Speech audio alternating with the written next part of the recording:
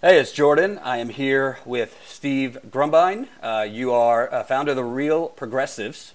You've had me on quite a few times, and I definitely have been hearing forever from my audience, both at the Young Turks and at Status Quo, more MMT. And I humbly, when I don't know something, I just say I don't know it. So I know a little bit about MMT. I don't know the whole shebang. I know you've been basically screaming before this was like a hot new topic. You've been screaming about this for years. Before we get into MMT, I want to talk about something I saw on CNN this morning, which I was flabbergasted because they never actually tell the truth about the economy. So we've been hearing for basically a year now, maybe 2 years, the economy is booming, and the unemployment rate is at a all-time low or historic lows.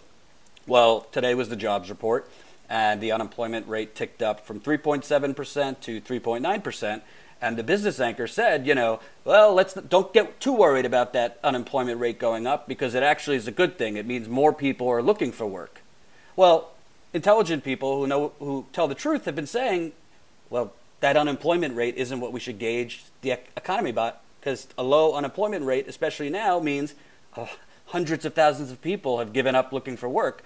CNN admitted today. How do we get that truth out there wider? Because non-MMT people and basically corporate propagandists, they basically say, look at the stock market, look at the unemployment rate, things are dandy. Well, first things first, the official unemployment rate is way low. I mean, they've skimmed off of people that are, moderately employed, the people that are just sort of doing gig economy work. They've included everybody. I mean, so it's down to like 3.8, 3.9%. But if you look, there's several other measures, U3, U6, U5, and they measure different things. And as you go up, unemployment even now as U6, which is including, everyone that stopped looking for unemployment as well, is still only is under 8%. So by historical measures, if you look backwards when we were vetting, practically 1 million jobs a month, it is low, if you just look at it from that standpoint. However, it is indicative, of a trend that's getting ready to really blow up. And that is, we've got a lot of people who have given up looking for work. We've got people that have degrees and are well educated that are doing jobs way below their skill level. People are in a gig economy, and these things are all at will. There's no protections whatsoever. And in one fell swoop, we could be back to a real horrible crisis in like next to no time. They're putting a Band-Aid on this. They're trying to make it seem like everything's hunky-dory. And this is not just a Republican thing. This is a Republican Democrat. This is a status quo thing where they want to make sure that we think that everything's okay. And quite frankly, I think the real issue is talk to real people. The people that are out there, even the ones that are employed, they're desperate. They're scared to death of losing that job because there's nothing worthwhile out there waiting for them. And I'll be perfectly honest with you, I wouldn't be shocked to see, some major economic shocks in the not too far off future. I just see a lot of things with student debt and other bubbles that are just waiting around the corner. Stock buybacks, that business debt bubble. There's a lot of bubbles waiting to burst. And when those things burst, those unemployment numbers are going to shoot through the moon. Mm-hmm. Well, let's talk about MMT. For a lot of the audience understands it. Many don't. In the concept of what we're dealing with now, so you have Nancy Pelosi essentially operating as a Republican. With PAYGO, the only difference is Republicans don't actually follow it. They give lip service to the debt and deficit, and then they blow it up. But Nancy Pelosi is putting in PAYGO. I think it's really because her donors say, look responsible and give us tax cuts and, subsidies. But PAYGO, I think, is a perfect example of the fallacy of our economy and where MMT comes in, because it says, you have to offset with cuts so you don't blow up the debt, or raising revenues. So can you kind of explain, as far as modern monetary theory, why that's bunk? Well, sure. So obviously, we've been stating for a long time, because we live in a society where people don't have a lot of time to consume deep information. So we've been stating bumper sticker wise that, hey, federal taxes don't fund spending. People didn't quite understand what we were talking about. But now what we're seeing with this PAYGO thing is the idea that for every service that we want to implement, for every bill that we want to, a Green New Deal, whatever, Medicare for all, the idea would be that we have to either cut somewhere or that we have to raise taxes to make it revenue neutral. What the reality is that taxes in a fiat system, which is what modern monetary theory describes, it's a lens by which we understand the way that the economy works from 1971 to present, really, when we were removed from the Bretton Woods Accord. No more gold standard, no petrodollar. Sorry, guys. None of this other stuff that you hear, the folklore that goes around. So what we've got is a situation where the government creates money every single time it spends, whether it be for Social Security, whether it be for Medicare for all, if we were going with that, whether it would be, anything, food stamps, you name it. The government creates money with keystrokes every time it spends. Every time it taxes, it deletes that money. So it's like a circuit. And that understanding, when you understand that raising taxes doesn't pay for anything, it just deletes more money from the economy. And by lowering taxes, you actually allow the private sector to have more money. It's kind of weird. So you're like, hey, am I a Republican? Am I a Democrat? What am I here? You're nothing. You're just economically literate. And so the idea behind modern monetary theory is understanding not only what the role of money is, it's a state-based public utility with infinite ability to do whatever we want with it. The only real restraint, or constraint, I should say, is do we have enough real resources to absorb the spending? Perfect example would be with Medicare for all or something like that. Do we have enough doctors, hospitals, gurneys, whatever, x-ray machines? Do you have enough of the supply side? Yes. Do we have enough of the real resources? That's the way modern monetary theory likes to point at it, because it could be labor, it could be, goods and services and so forth. Can we absorb it?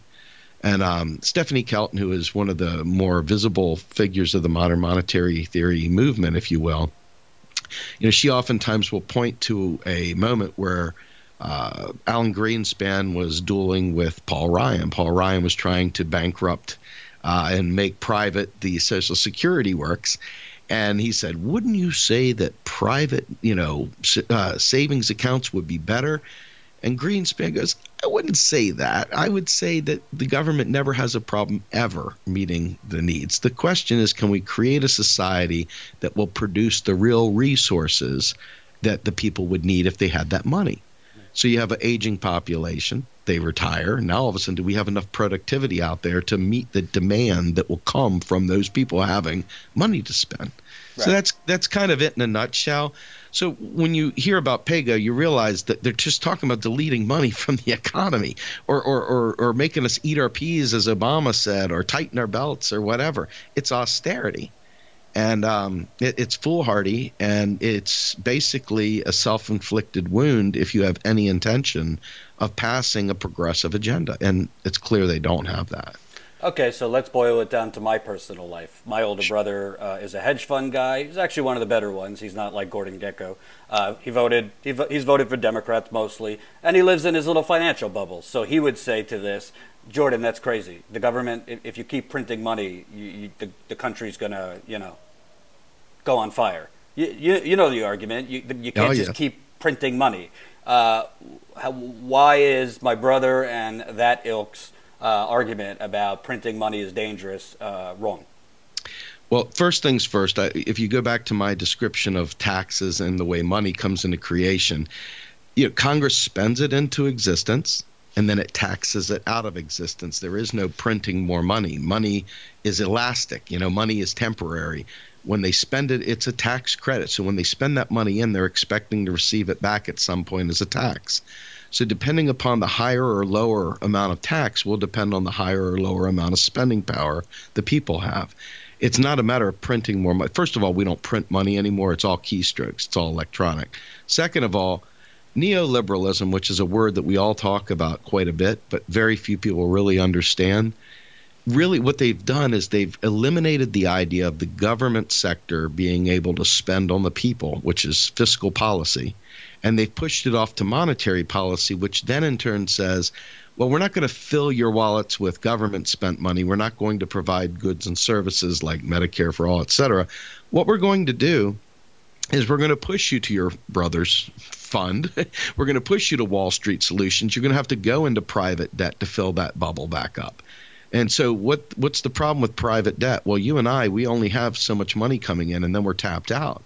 And then they start doing predatory lending to fill us back up even more than that because, gosh, the economy's going to tank if they don't find more credit-worthy people. And you keep doing that over and over and over again, and eventually you hit a debt bubble. And that bubble bursts like it did, back during the dot-com era with the housing market, and you name it. They start selling these securities, and this financialization of debt starts occurring. And there's a point where it just explodes, and it's unsustainable. The only debt that's infinitely sustainable is public debt because a country can never go broke on debt denominated in its own currency. So he's thinking like somehow or another we just keep cranking money out like that. That's not how it is. That money is destroyed when it's received as a tax, and it's rebirthed each time we spend. And so it's not like government doesn't save money. There's no government piggy bank somewhere. Every dollar, here's one that'll blow your mind. Every single dollar the federal government spends, it's the first time it's ever spent that dollar, because every time it spends, it's a brand new dollar. Wow. Every time it taxes, it destroys that money. So that's kind of the life cycle. So your brother's wrong, but I understand why, because what we've done is we've created a culture, a society, a neoliberal world where we look to solve all of our problems through bank lending, through credit cards, through payday lenders, through Wall Street investments, et cetera. And by literally cutting off the spigot from the government, you've only got two choices. That's being a net exporter, where you're bringing money in from outside. Well, we haven't been a net exporter in my lifetime. I think it's like $500 billion a year we lose. It's not lose. We spend on goods and services. So we're trading our paper for their real hard goods and services. It's a win, right? But we're not bringing any money in that way. So we have to make it up somehow. So we either have it through fiscal spending, which they've cut the spigot off there as well, and they've pushed us to bank lending. That's the only way the economy survives. And there is a shelf life on that. We will explode, and that is when you have major catastrophes. And I think that's what we're going to see in the not too far off future if we don't get it right. So this might be a dumb question, but so I would think if basically the government, maybe it's wrong to think about it as printing money, but basically if the government can cover all these things in infinity and beyond, why is the government borrowing from China? Why is the government borrowing from all these countries if in reality, I mean, Alan Greenspan's not stupid. Presidents aren't stupid. Is it for show? I mean, this is real money they're borrowing when we have it ourselves. So it's interesting you say that. So let's talk about that's a really good. I'm glad you asked that question. So the national debt is nothing more than the sum total of every untaxed dollar in existence today. China doesn't create U.S. dollars. China gets dollars from trading with us. So they can keep those dollars parked at the Fed and earn no interest. Or, as the Fed tries to defend a positive interest rate, it will sell treasury bonds, and it will earn a nominal interest. Everybody wants bonds because they're a safe investment. They'll never go bad because we just keystroke the interest on it. It's not a big deal. It's not taxpayer driven at all.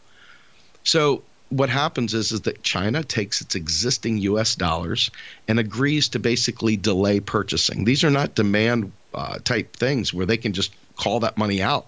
These things are invested, and they've got a time box on them, and they're sold with the intention of taking money out of the economy temporarily, just like war bonds back in World War II. Imagine that. We sold war bonds not to fund the war, but to take the heat off an overheating economy. We had everyone working. Every factory was at full tilt. There was no potential to make more. We were at capacity. All the real resources were used up in the war effort. So if we didn't take some of the heat off, we were going to have major escalating inflation. So that's why they sell war bonds, not to fund the war. Interesting tidbit. And the reason why we sell bonds is to defend what they call a positive interest rate at the Fed.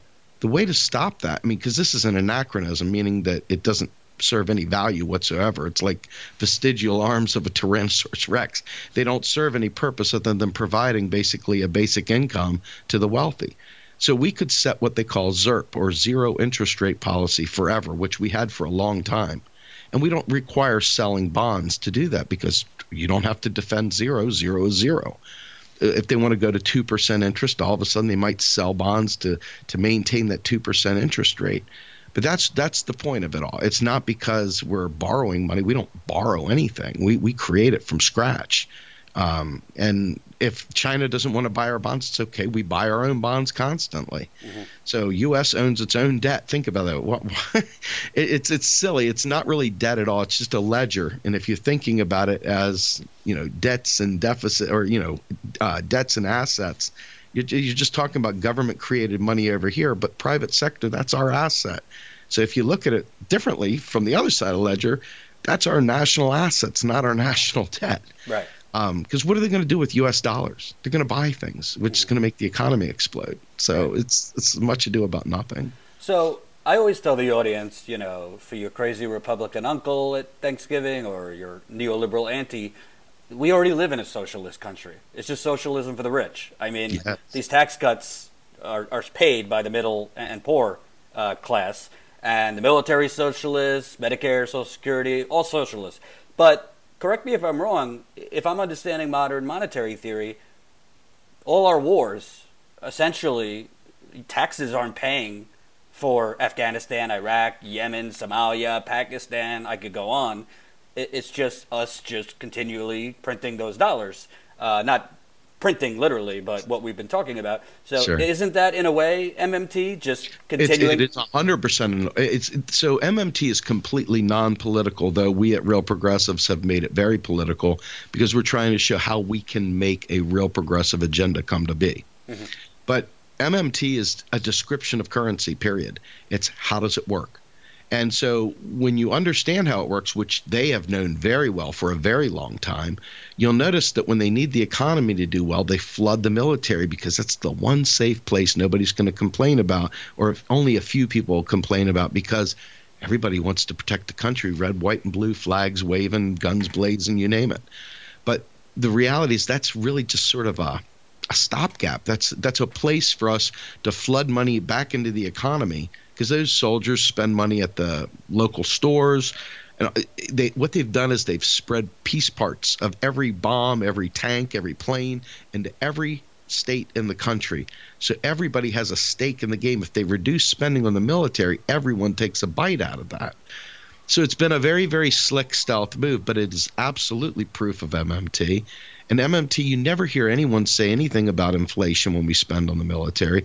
The minute I talk about Medicare for all, everybody's talking about hyperinflation, Zimbabwe, Venezuela, whatever, Weimar Republic. Oh, my God, we're all going to die, barrels of money.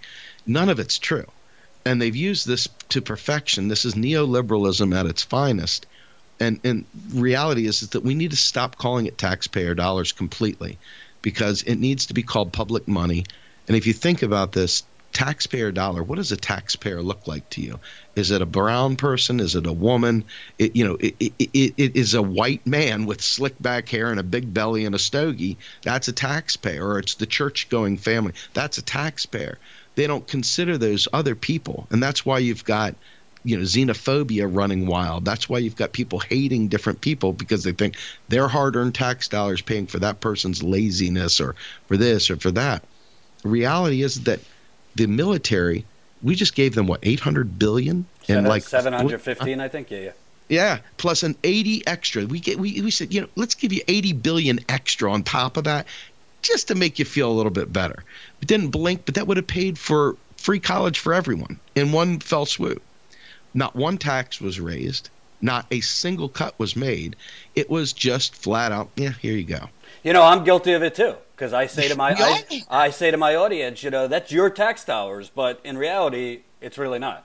It's funny you say. I'm actually really glad you said that, because this is an important point. Because I punch you, I punch Lee Camp, I punch Jimmy Dore, I punch Nika, I punch everyone. Not because I don't love you, because I do love you.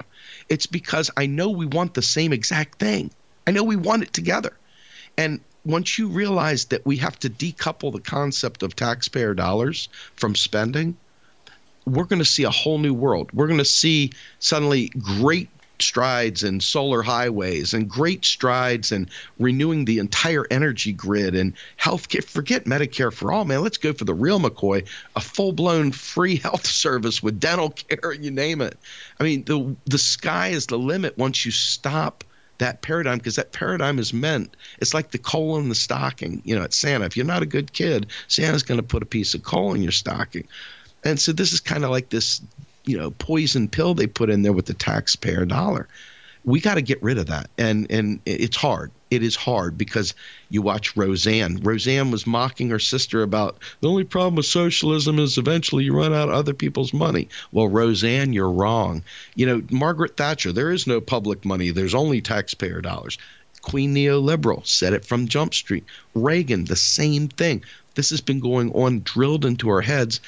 We all watch TV. We all listen to the radio. It's everywhere. So deprogramming society to save itself from itself is going to take a Herculean effort from people that understand this and start making a conscious effort to change the way they say things to alter the dynamic. Otherwise, we really don't have a prayer. And we've been talking about, one more question about the monetary end. So obviously, Stephanie Kelton talks about it. I'm sure you've talked about it. The main thing is not debt and deficits with MMT, it's controlling inflation. So yes. How do you preserve that we don't put too much money into the economy? Because obviously if there's too much money, prices go up. Sure. So MMT has the federal job guarantee as a primary, some would call it a policy feature. But if you remember the way I talked about debt and deficits and taxes, you understand that the government spends first and taxes later. This is an important point because once the government imposed a tax, it by necessity created the first unemployed person. So since unemployment is created by government, employment should be created by government to offset that. And a federal job guarantee with a living wage, living benefits, just like a federal job that you can roll onto and roll off of as the economy tanks and goes up, whatever, federally funded, locally administered, is a superior automatic stabilizer that will peg the economy to labor. It strips away the capitalist stronghold over labor, so we're not fighting over crumbs anymore. It makes it so that someone like in Flint, Michigan, which is a place I know near and dear to your heart, those people could say, you're not going to give us clean water, that's fine. I'm moving down to Colorado. I'm going to smoke weed, and I'm going to drink clean water.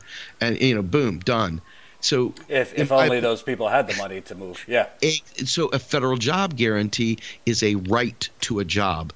And this is very key because this right here this stabilizer prevents so much of the concerns we have with inflation. By setting that superior stabilizer, it prevents us from unproductive spending, number one. Number two, it also gives us the offset when the economy tanks. But number three, if we have to, for whatever reason, raise taxes on something, we can always choose to use what we call a Pigovian tax. In other words, a sin tax or some tax on rents or something to that effect. Land value tax is something we've certainly heard from various people. These are opportunities. These are what we call debt instruments, monetary instruments that we can use to lower inflationary costs. You can sell more bonds if you want. You can take money out of the economy any number of ways. So it's a problem that I don't consider to be unmanageable at all. It just requires people with a brain and knowledgeable of the subject matter to be in control of these things. And that requires an electorate that can help vote those people into office, et cetera. And kind of off of guaranteed jobs, what is MMT's position on universal basic income? Good question. So UBI, to our standpoint, is really quite a bad thing. It's to play on your name, status quo. It's a status quo thing. It's like in my opinion, if you think of a school voucher, you give everybody a $5,000 school voucher. Well, guess what? The rich are still taking their $5,000 school voucher and going to a private school, and they're still leaving the poor in the poor area. There's nothing to peg that. There's no goods and services tied to that. So it's by extension inflationary. The job guarantee pegs the economy to labor. It gives you that base. So no matter what happens, it's not an inflationary thing. Not only that, but the UBI, we already have a basic income today in Social Security. Bernie Sanders ran on expanding Social Security, and it already covers disabilities and survivor benefits. It would take very little effort whatsoever to expand Social Security to account for certain conditions that we'd like to, to compensate, whatever. We can make it as good or bad as we'd like to. It's really up to us. But we've already got a basic income out there. We don't need a universal basic income. We just need to expand those constraints and provide a universal job to forever end involuntary unemployment. I really believe that right there is kind of like the best of both worlds. You have access to a basic income and you have access to a job on demand as a right of being here. Period. And should that job on demand, what is your position on minimum wages? Because you could have a jobs guaranteed and still have jobs at $7.25. Well, so think about this. If I have a job guarantee, meaning that anybody that can work has a job guarantee, period. They go to their local area and they get a job on demand. And I set that job guarantee wage at $15 an hour. You're free to go work for $7.25 an hour, I guess, in some world. But why would you do that when you have a guaranteed wage working in your community of $15 an hour? That's the wage floor now. That is your de facto minimum. And by doing that, all ships rise. Every local commerce, every local grocery store has people that can buy bread again. Imagine that. Imagine people that no longer have to scrape pennies, no longer have to sell their soul to the military, no longer have to sell their soul to, run in game in the dark world, trying to survive any old way they can. I mean, here's an opportunity to eliminate the gig economy altogether. And what do you say to those, Fox News watching, and frankly now MSNBC watching, grocery store owners who say, well, I'm going to have to lay people off because we're going to have to pay people more and we're going to make less? Oh, I totally disagree, because what they've done is they've added all the people that they don't ever see come into their store suddenly have $15 an hour working in their local communities to buy their goods and services. In my opinion, instead of having a Walmart on every corner, now all of a sudden we've got an opportunity once again to reinvigorate the local grocer, to reinvigorate that local community store, that merchant that we've lost. Think about this. I oftentimes wonder why people are okay with this, but we've given up all the humanities. There is no more art in the community. There is no more beautification of anything. It's all just nuts and bolts. If it doesn't make a capitalist dollar, then it's not worth anything. I remember going to gym class every day of the week. I remember going to art class every day of the week. Now my kids have to remember the third Thursday they got to bring their sneakers to school because that's when they'll have gym class. I'm like, are you kidding me? This is what austerity has done. Now all of a sudden these people that have a $15 an hour job, they're paying taxes to their local and state areas that do require tax dollars because they are currency users, not currency issuers like the federal government. It just radically changes society, because now think about what a participatory local political area would look like now, that they can choose what jobs they want to compensate. Everybody would want to contribute to their local political structure. Everybody would be involved in the town square. Everybody would care again about what's going on in their local community because there's value in being present. I mean, to me, this is a win-win-win for democracy, for everyone. It's just a beautiful thing. And let me ask you, because, originally we were talking about MMT focuses on, is there going to be enough people producing the goods and services? Well, a big reason why that could be an issue is when the government lets corporations write trade deals, and then people in Michigan, Wisconsin, Pennsylvania, Ohio, the South, Southwest, North, everywhere, lose their jobs to Mexico, China, and what have you. That ain't changing anytime soon. The Democrats give this lip service. Well, we just got to retrain people for the jobs of tomorrow. Well, I've talked to labor members and union members who did retrain. Unfortunately, there was no jobs in what they retrained for. So how do you have enough people with the baby boomers retiring, all that, if the jobs are being offshored? Now you have automation. I mean, you walk into the movie theaters now, there's no tellers anymore. You walk into CVS, you know, there's no tellers. You just pay by machine. What is MMT's answer for that?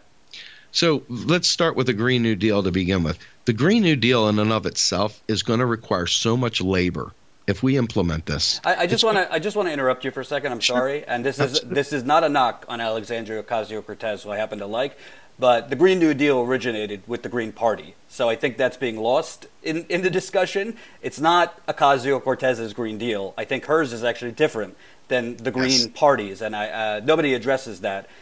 So the Green Party should be recognized as the and Jill Stein as the originator. Continue. Now, interesting that you say that, because Melissa Figueroa, who was Jill's assistant, will tell you that she'd love to take credit for it, but it actually started with the eco-socialists before that. So, and this was a great debate watching this happen. But anyway, to make a long story short, yes, I will say Ocasio-Cortez did something majestic. What she did was she took something that wasn't ever going to see the light of day from groups that we'd love to see excel and be out there. But in the 12 years that the IPCC is giving us to take action, it was never going to be out there in time for that.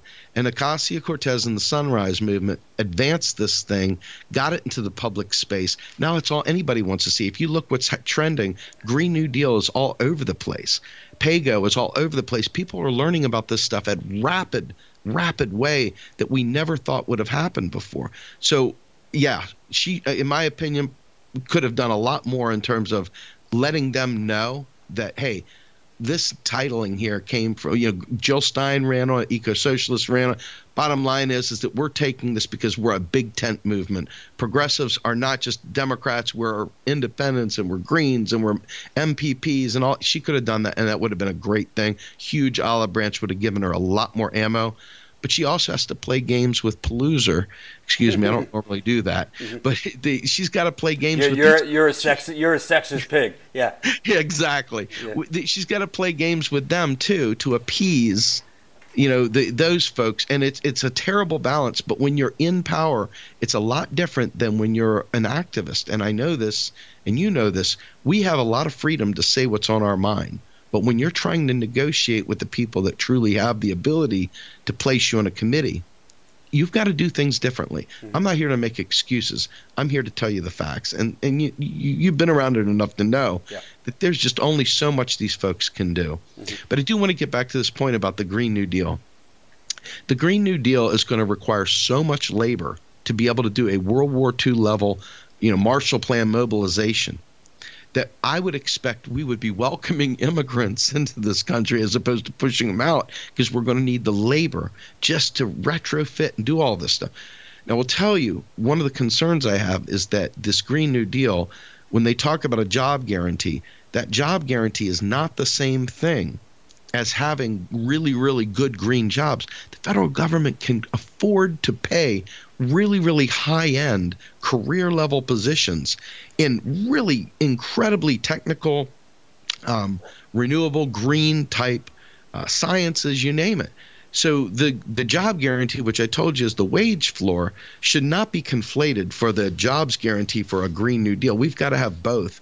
We've got to have those really high-skilled positions, and then we've got to have an opportunity for people to do things that are carbon-neutral kind of work in their community. So, I want to make sure that we understand that what happens with the states. Look at Texas. Look at Kansas.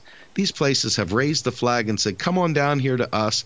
We'll cut your taxes to zero. We'll give away the farm. You just come on, bring your business. So these other states like Flint, Michigan, and Michigan, where they had all the automobiles made, and various other Rust Belt areas, the businesses have been sucked out of there. They've either been moved out of the country, or they've been moved to one of these states that have dropped the bottom of the tax rate, and the race to the bottom is very real. So I think that part of our problem here is that as a nation, we have created an environment where we don't understand that states are currency users. The federal government is a currency issuer, similar to the EU with Greece and so forth. We could be fixing Puerto Rico. We could be fixing Flint. We could be fixing all these folks in a moment's notice. And the jobs, by putting a job guarantee in place, will give those areas the much needed revenue they need to get back on their feet. And lure business back, because man, who doesn't want to have a business in a place where people have money to spend? Right. So it only makes sense. I think that's the answer, is that we suddenly revive these communities with a job guarantee, and I think the rest of it will take some careful consideration, but it's a good start. So we've talked a lot about the economic, monetary. So now I think really what's more important is the psychology to this, because obviously the oligarchy and the powers that be know all of this. They know this is how it really works. So it seems to me there would be incentive to make sure that the proletariat or the 70-80% consumer, the economy, they say 70% of it is consumer spending. I don't even know if that's accurate, but maybe they just don't want the masses to have more money because they want to keep the system as it is, which is essentially a new Gilded Age. It's definitely neo-feudalism for sure. I mean, we're talking about a real gap.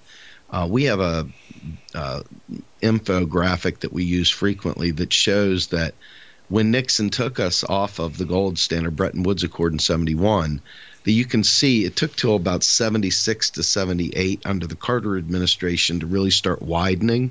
But then once Reagan hit, the wealth gap, the income gap just went, just unbelievable. They knew exactly what they were doing. The rest of us didn't know what we were doing.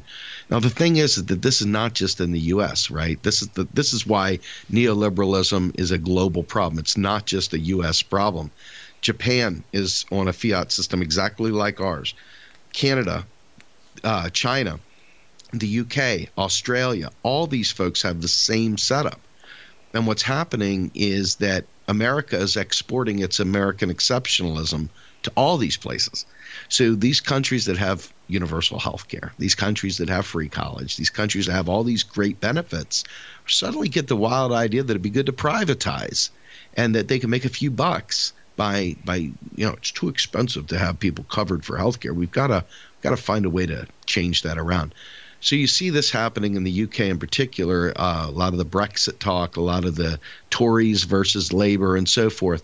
There's some really good information out there, and you can see how this global mind screw is not just a U.S. problem, although it's U.S. inspired for sure. And yes, they definitely want the people to crave crumbs because it allows them to create a balkanized society. You've got the uber wealthy. That's that nice champagne glass picture if you ever see the distribution of wealth. Mm-hmm. And that little teeny little stem is all of us, that little, a couple people peak above. But the real 99%, if you look at us, even the wealthy, these people that are making a couple million a year even, they're not uber wealthy. These people are still – they still got to worry whether something takes a hit or not. They're just a little bit better off than we are in the grand scheme of things. These people like Jeff Bezos, these guys can sit there and gild their toilet seat without even blinking. Every single aspect of their life is gilded, and they can buy and sell countries. I mean, it's ridiculous how they've done this. So they've created a situation where we think we have to fight amongst ourselves. And that's real easy to do, and you can see that with the racism in America, because people are fighting over pennies. They're fighting over one or two jobs, and they've got us like dogs caged in a backyard looking at a piece of bone, and it's like, I'm going to get that bone. Well, that's why Trump has been so successful at pointing to the other. I mean, if the corporate media doesn't do this. They look at the Russian trolls, but I actually looked at the exit polls in Michigan, Wisconsin, Pennsylvania, and Ohio, and the two most important topics were not WikiLeaks, Russia, the Cold War. It was immigration and trade. That's right. And Trump made those people, some of it, in fairness, some of it, I don't think immigrants are stealing their jobs, but they have been so economically decimated that it's easy to point to the other and feel like, no, it's not the corporations or people like Trump taking your jobs and money. It's the Mexicans. That's right. So I'm going to do the thing that you should never do, which is Godwin's law. I'm going to violate Godwin's law real quick. let's go back to Weimar, right? So you had the rise of Hitler, and I hate doing this. You just got to know how much I hate doing this, but it's legit, right? So what they did was they had a economically starved country based on the Treaty of Versailles. The Treaty of Versailles decimated German culture, decimated to the point where they had nothing going on. These people were really gray and drab and no food. And as they tried to print their way out of it, they had the hyperinflation because all their debt was denominated in French francs. They couldn't get out of this if they wanted to. And in comes Adolf Hitler. Adolf Hitler talks about bringing back German pride. He talks about reviving all these arts and the beauty of the German Empire. And all of a sudden, he uses MMT too. Yeah. He figured out how to marshal resources, leveraging this. And so you can clearly see the rise and fall of the Third Reich. And you can see the real resources are what killed Germany when they got cut off from the fuel lines, when they got cut off from all the other, real resource funnel lines. That was when the German Empire fell. And that right there is also how Adolf Hitler came to rise, was based on this severe austerity. They were able to pit people against each other. They were able to create scapegoats. They used the Jewish people for their scapegoat. We use Mexicans and Russians and whoever else is in the line of fire, the other people, the gay people, the this people. And we've done it to great precision, and it's kept us in this box. Whereas if we did some of the things we've talked about with a job guarantee, for example, Fadl Kaboub, who is of the Global Institute for Sustainable Prosperity, he is somebody you should definitely talk to. He and Matt Forstater run that place, and they look at how developing countries could institute a job guarantee as well. So all these countries that are struggling, that people are migrating to the U.S. for opportunities and so forth. I mean, there's a real opportunity here to look at it globally, not just, for the U.S., because these folks really desperately need to understand this too. And we've kept them starving so we can plunder their entire ecosystem and take all the goods and services and real resources and minerals and oil and everything else, extract it right out from under their feet, all in the name of giving them some wage or some bullshit. I mean, they could easily do it themselves. It's ultimately up to us to really dig in and take that and not listen to this other stuff, because it's going to happen. They're going to distract us. They're going to keep us moving against each other. And the reality is that those Mexicans down there, they didn't do anything wrong to us. We need their labor, actually. We don't need people in Appalachia having to drive 50 miles to a hospital. We could actually invest in hospitals for those people to have good places to get treated. We could provide them jobs, et cetera. So they're not competing with these folks. And really, at the end of the day, taking away the false scarcity narrative eliminates so much of the xenophobia, eliminates all basically the rhetoric that Donald Trump used to win his way into power. Neoliberalism created that. We talk about him being a symptom of the problem. Well, he is. He was created by neoliberalism. That false scarcity narrative will create despots, and you see it all around the world. You see it down in Brazil. You see it in Macron in France. I mean, this is literally everywhere, and you see it with Theresa May in the UK. I mean, if you have eyes to see this, it'll become really clear, and part of it is through the lens of MMT that exposes it so brightly. But for most people, they just need to understand that scarcity, this concept of we're broke and we can't have nice things, is created in such a way to keep us desperate so that the wealthy can get wealthier and the poor fight for the scraps. And they're too afraid to say anything because they need that scrap. Mm-hmm. Let me ask you a quick question about the Hitler example. And by the way, to the Neera Tanden crowd, neither of us are, idolizing Hitler. Bad, yes. Awful, genocidal. Oh. But how did Hitler use MMT? Because I thought with MMT you would have to have a government that could really has unlimited money itself. Aren't those countries on the euro or on not their own currency in many cases? So what Hitler did was he repurposed the Reichsmark. I mean, he basically reinstituted this. Once a country can actually enforce a tax, once it can enforce its own currency, all bets are off. Now it can do what it wants. And so Hitler was expert at managing the ability to bring that back. I mean, you look at the Confederacy, for example, they had hyperinflation in the South because they couldn't enforce the damn tax. So they ended up losing where they couldn't marshal resources because they couldn't actually sustain their own tax base. Well, Germany figured out how to do that. And so it's not a good point. Yeah, we're not idolizing Hitler here. We're just simply talking the economic underpinnings here. And he was able to marshal real resources. And, by doing that, he was able to keep his, army growing and expanding, et cetera. The U.S. has done this to great precision as well. If you look at our empire, as we've stretched around the globe, we've managed to do a very similar thing. We've invested heavily in the military. We've expanded our reach of our overall ability to dig in and buy things and get things and extract things the way we want them. It's pretty much the same exact scenario, just on a different scale. And let me ask you, because, the Young Turks, when I was there, and obviously they're, whatever you think now, that their existing, original DNA was we got to get money out of politics, which I agree with. But let's say money was taken out of politics tomorrow, and, corporations weren't allowed to spend unlimited amounts, and the Koch brothers had caps, and there was no PACs, and there was no Citizens United. Would the government then be like, oh, okay, MMT, and we need to, because to me, money in politics is a toxin, and it needs to be removed. But I don't know if it's the magic elixir that would, Nancy Pelosi would then be like, well, deficits and debt don't really matter. It's inflation.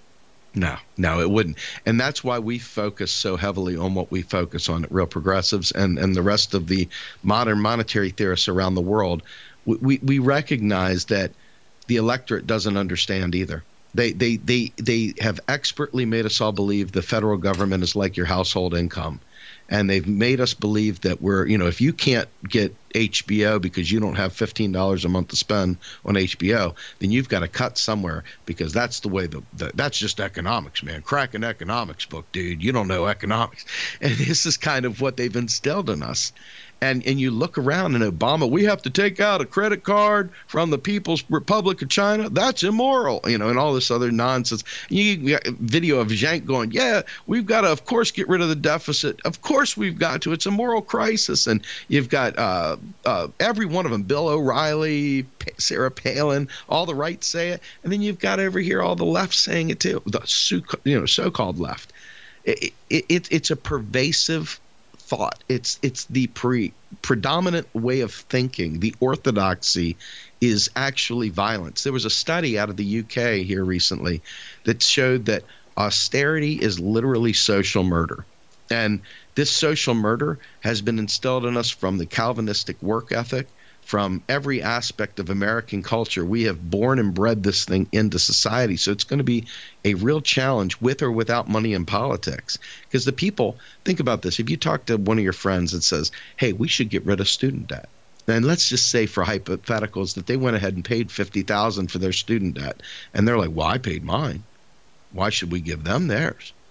So American culture has a long way to go to getting straight. So I don't think money certainly get rid of money in politics, but you will end up with the same exact thing you have today, because that's what the people think. And that's why the politicians say things completely incorrectly, because they got to get elected. And the people think that, that the federal government should be run like their household budget, and the cycle continues. So our job is to disabuse of that. Will we be successful? I hope so. It's a lot of work, man. I'll make a point before my last question. Did you ever see The Big Short, the movie? Oh, absolutely, yes. I really think what MMT needs is like a Selena Gomez to like she was explaining credit default swaps in a way that people could understand and things like that. Unfortunately, the way our society works is you need some type of celebrity, not our crowd, but for the masses. You need it to be fun and broken down in any bits. I mean, most of the people don't even know the history of this country. They don't really teach the truth about genocide of the Native Americans and things like that. So I think that's kind of the missing link with MMT to the masses, because I think that could be very helpful if you had maybe there is, and I just are not aware, celebrity ambassadors that could put this into the mainstream conversation. I don't know about for 2020, but frankly, you don't even have really Bernie talk like this. Well, so I'm so glad you brought this up too. I mean, we've got Stephanie who's making her tour around, and which, by the way, not that you're second fiddle, but I asked her several times, no response. So she must be very busy. Well, she is very busy. She's been traveling around the world, and she is I have a hard time booking her on our show at all, and I carry their water, But to be fair, I remember 10 years ago when I started learning MMT, and there was a hearty band of 10, 15, 20 people talking about it in chat rooms and stuff like that. And, over the course of time, when we, Bernie had put Stephanie into she became the chief of the Senate Budget Committee for the Democrats in the Senate. And that was a big move for us. We suddenly had somebody in the, power levers there making bold statements. And then when we found out she was going to be his economic advisor for the campaign, that's what was the impetus for creating Real Progressives, to support Stephanie. Mm-hmm. Bernie was secondary. And then eventually, obviously Bernie has been doing everything he can to position Stephanie. And Jane, does great interviews. And now Stephanie is directly consulting with people like Alexandria Ocasio-Cortez, with Ro Khanna and others. And interestingly enough, Ro Khanna, Alexandria Ocasio-Cortez, and Tulsi Gabbard are the only three people that actually voted against PAYGO. So not a small thing there. This is Sanders Institute, where Stephanie is a senior fellow at. And so MMT is starting to gain footholds in the progressive movement in a big way. And it should be real easy to grab hold of, because it is the pathway to hope. But we do need to expand. But like I said, I remember when it was 15 people, hardy people with nerdy glasses and just not giving a crap. Now all of a sudden, we got articles going out there saying the rock star appeal of MMT and all this other stuff. And it's because you got guys like Warren Mosler, and you've got Stephanie and Pavlina and Randall Wray and Bill Mitchell and some of the other big names that are out there. But also because we came in with a sledgehammer and unapologetically drop bombs, and people are like, that guy Grumba, I can't stand him. It's like, well, hey, how do you think it feels to be the guy whose head butts into the brick wall first? I'm the slammer, I'm there. They get to come in after the fact and caress your cheek and tell you how sweet you are. I had to break through the wall to make you see this. Right. And so, it's growing. It is growing tremendously. Not fast enough. And we do need I'm hoping that Alexandria Ocasio-Cortez can be that face, that voice, that very, energetic, charismatic Latina woman who just is bold and unafraid and talks clear MMT. I would love that. She's doing bits and you have to watch what she says. It's very crafty. She'll talk about, why are we asking how to pay for these programs when we never asked to pay for this? Right. Why are you, very, very genius, trying to use things that people understand as opposed to trying to use the terminologies that us nerdists do with MMT. And so I think there's a language barrier there, a framing barrier. There's a lot of things that are going to take to do this. And honestly, what you're doing right here with me, I can't thank you enough. This is the kind of exposure that, we work 24/7 in, and you can clearly see we're fighting for the right causes. It's just a matter of getting the word out to people so that they can take action on it. And so right. I really appreciate you doing this. Well, that's a good segue because, we're recording during the week, but this interview is airing during my Sunday marathon. And you and I are basically just like grassroots guerrilla media, different companies, but same principle. And what I've been telling my audience, because I have no shame, I'd rather beg the audience for funds than any plutocrats or special interests. But what I always say to the audience is, a large part of why this propaganda, these misnomers, and these false narratives and these language barriers happen is because the corporate media is essentially free public relations for the oligarchy. There has not been counter-programming to corporate propaganda. I mean, yeah, the Young Turks has existed. I don't really want to get into them for obvious reasons, but there really has not been a wider, independent, truly independent media to put out things like this, to debunk the propaganda now they're putting out about Bernie and, Alexandria Ocasio-Cortez is doing. They don't want to talk about any policy. They want to talk about what she's wearing or a video she danced in college and, bullshit. But I've basically said to my audience that obviously every person is different, and neither you nor I, if somebody's living paycheck to paycheck, don't give us money. But I've said you got to factor into your budget. Like, this is not, media and independent media to me is not just like cherry on the top if you could do it. It's like, it's a responsibility of all of us to fund this, because you and I, real progressives, status quo, real progressives, neither of us are going to get rich. That's not why we're in it. But we need well-funded independent media to counteract the propaganda. I don't want to go cover Bernie's campaign to get Bernie elected. That's not my job. I want to cover Bernie's campaign so the truth that there is an actual movement in this country sees the light of day. Because if there's not real independent media out there, look at me and what I did at the Young Turks. I don't mean this arrogantly, but I hope I played a part in getting Standing Rock out there, of getting Flint out there, of keeping these not normal situations out there and waking more people up. Best thing that I ever heard was when I was at Standing Rock, people coming up to me saying, I saw your videos and I got in the car. That's amazing. Yes. So I guess this long-winded thing is, I'm asking you, what is the role of independent media? I mean, listen, I have no shame. I want people to fund. I'm not taking meetings with plutocrats, so we need funds. I want people to look at real progressives and help out if they can. And you could tell people how to do that. But what's the role of independent media? Because frankly, I don't hear the Young Turks talking about this. I don't hear The Intercept talking about this. I don't hear Democracy Now! Talking about this. I hear a lot of Russia, a lot of Trump, a lot of Stormy Daniels, and bullshit.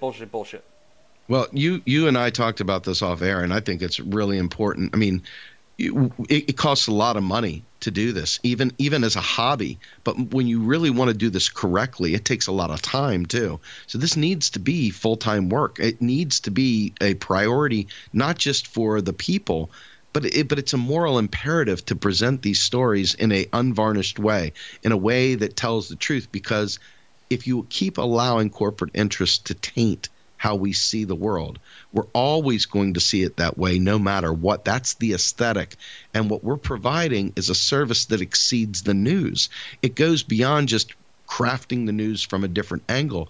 It actually goes about filling in the entire void, if you will, that really imbalanced walk that we have, the questions, that weirdness that we feel in the world when we don't have all the answers. And we're in the process, you're in the process, all of us are in the process of trying to fill that void. And it takes money. I mean, just think about this. Just to edit videos alone, the software costs a lot of money. The time it takes and the skill level it takes to edit video, to make it so that it's bearable to watch, to make it so that it's respected by the people that really need to hear it. I mean, this takes time and effort and money. So in my mind, putting your best foot forward to provide the truth isn't just a matter of, hey, I can sit here with some headphones and do whatever. It's a matter of providing something that people will pay attention to, because it's got to be useful too. So that costs money. It costs time. It costs energy. And I think that our job is really to be truth tellers, number one. Number two, to provide a service to the people that are wondering, why are they not hearing the truth? Why are they not being served? And we're giving them an opportunity to see the world through a different lens. And I think that's extremely important and valuable. And it should be compensated. There shouldn't be an apology there. You're not apologizing when you pay money to CNN or PBS or Democracy Now! Why in the world are you apologizing for asking folks to help support this? I shouldn't even be apologizing for asking folks to support Real Progressive. It's a service. It's important. And if you value it, you'll put your money where your mouth is. Well, I also think, to give the audience a little bit behind the curtain, and I'm sure you have stories like this. So, for example, here's a catch-22. So, not that I don't love Jimmy, not that I don't love Kyle or other commentators. I think they're essential. But I report information, so I'm trying to find out things, not just comment on them. Which again, I think they do great work. So to just have the service to put in freedom of information requests every month, It's called Muck Rock. It costs a little over $100 a month. Okay, $100 a month. Then when we put in our freedom of information of requests, so for example, I put in a freedom of information request in Flint on the Flint water crisis into Snyder, his administration, the Department of Environmental Quality. I put in a very specific information request, and I know if I would have gotten the emails, I would have broke a massive story because I've covered it long enough to know what's in those emails. You get a bill back, literally for freedom of information, $6,000. Wow. So I don't think it's not the audience's fault, but there's also a price on information for us. So it's a totally convoluted system. I don't know why people don't talk more about this, but freedom of information requests cost money. For the New York Times, okay, $6,000, we'll pay it. But for independent media, we need to build up. If you're trying to break news and get to the truth, we need to build up. I mean, I just got an email from HostGator, which is a processing server for our website, $200 a month for that, and we have shitty bandwidth. I mean, there's a lot of those monthly costs, which I'm sure you have at Real Progressives. I'm not saying this to make the audience feel bad or pity us, so we're not asking for money for a nice steak dinner or vegetarian whatever. We're asking for funds for me, in my case, to get in the field, but also there's a lot of marketing costs per month, a lot of social media costs. Facebook has basically decimated and suppressed Real Progressives. I don't even bother on Facebook much anymore because their algorithm changed. It might as well be us broadcasting into a cave. Nobody even knows when we're live. So, right. You have to pay for ads just to get half the audience you used to have. What are your thoughts on what I'm talking about so the audience knows for real independent media, it really is David versus Goliath financially?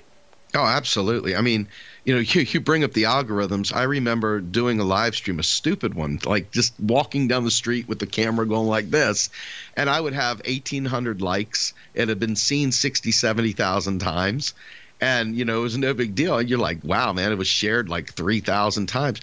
Now, if you get 150 likes or something on a stream, you're like, God, I finally made it through that algorithm. It's ridiculous. You get 80 or 90 comments, which means you're not getting a lot of interaction. You're not getting a lot of what they call engagement, which is how Facebook evaluates.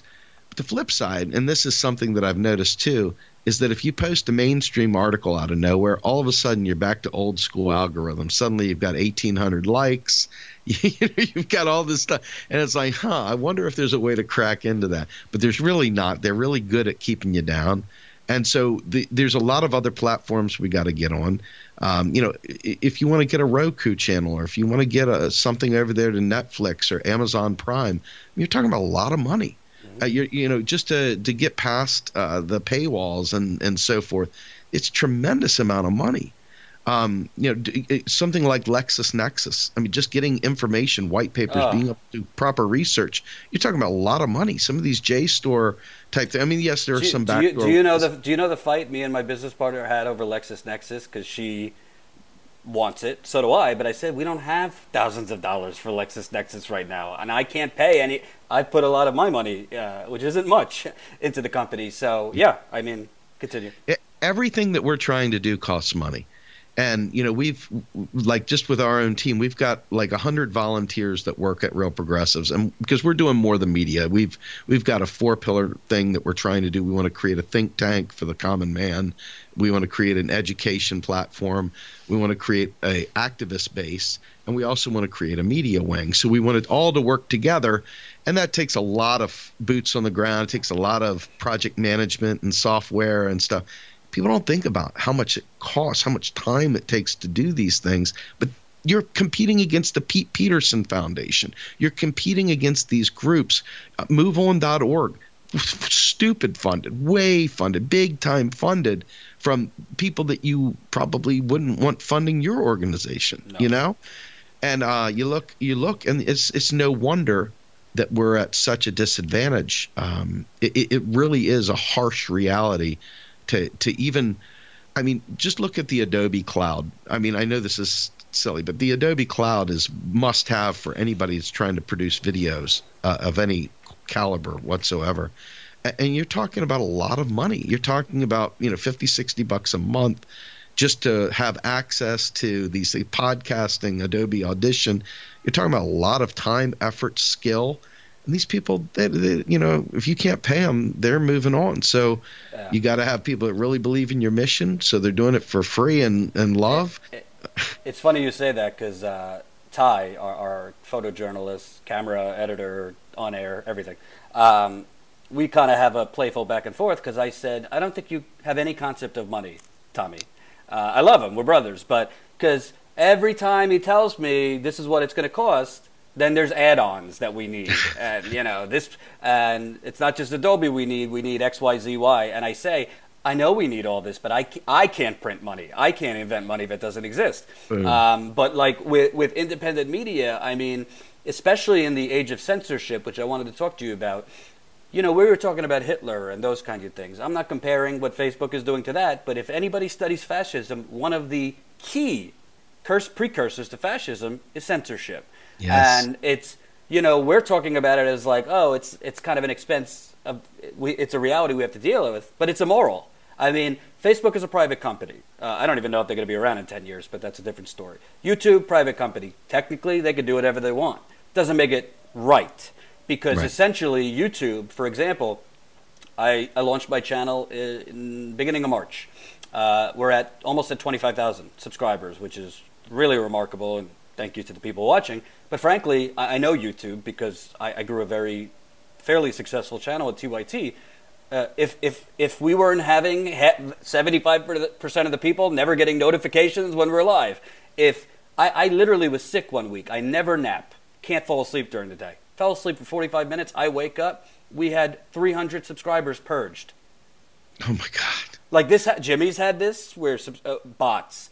Whatever. I mean, it's not so subtle. You don't hear this from CNN's channels, the Washington Post, MSNBC's YouTube channels. You hear it from independent media. And by the way, it's not just politics. You hear this from sports people.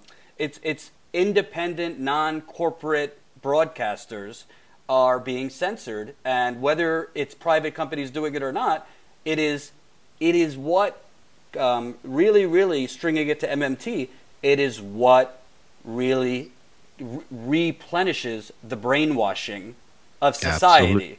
That's what censorship does. So when I or Jimmy or Kyle or you are bitching about Facebook and YouTube, it's not bitching because like, oh, our views are down. It's bitching because who really, in my case, pays the consequences? Yes, me and our company. The people of Flint aren't getting their story out to what they normally would. Same thing for MMT. It's not getting out there to as many people because you cannot have a protest movement in America if more people don't wake the fuck up. Absolutely. Real quick, I want to touch on this because this is something you and I could even look at together at some point. You have been frontline Flint, Michigan from day one, and Flint, Michigan is a real case in point in what we're talking about as well. You look at Puerto Rico, you put the two of those together, and those are two very, very American issues that we have got right here before us. The wildfires in California as well as another prime example of austerity in action. We have so many things that we could be taking care of, and our media, our efforts are really stifled by a lack of funds, by a lack of access, and quite frankly, there's a cause and effect to that. If people understood more about what the options were, if people had access to more information other than what they're being fed by the corporate media, they might be able to do different things with their activism. They might be able to do different things with their politician, and it might make for a different movement, if you will, in terms of actually affecting real change. It's not just entertainment value. We're talking about real actionable information. And I think that that's something to keep in mind as we're talking about the costs and the moral regard for why we do this. There's a real cause and effect here. I mean, if you don't know it, you're not going to act on it. But if you know it, you might act on it. And quite frankly, I think that you see the Yellow Vest movement, you see some of these other things happening. What would happen if they had access to better information? What would happen if many of our voters and the people that support us in general had access to more information?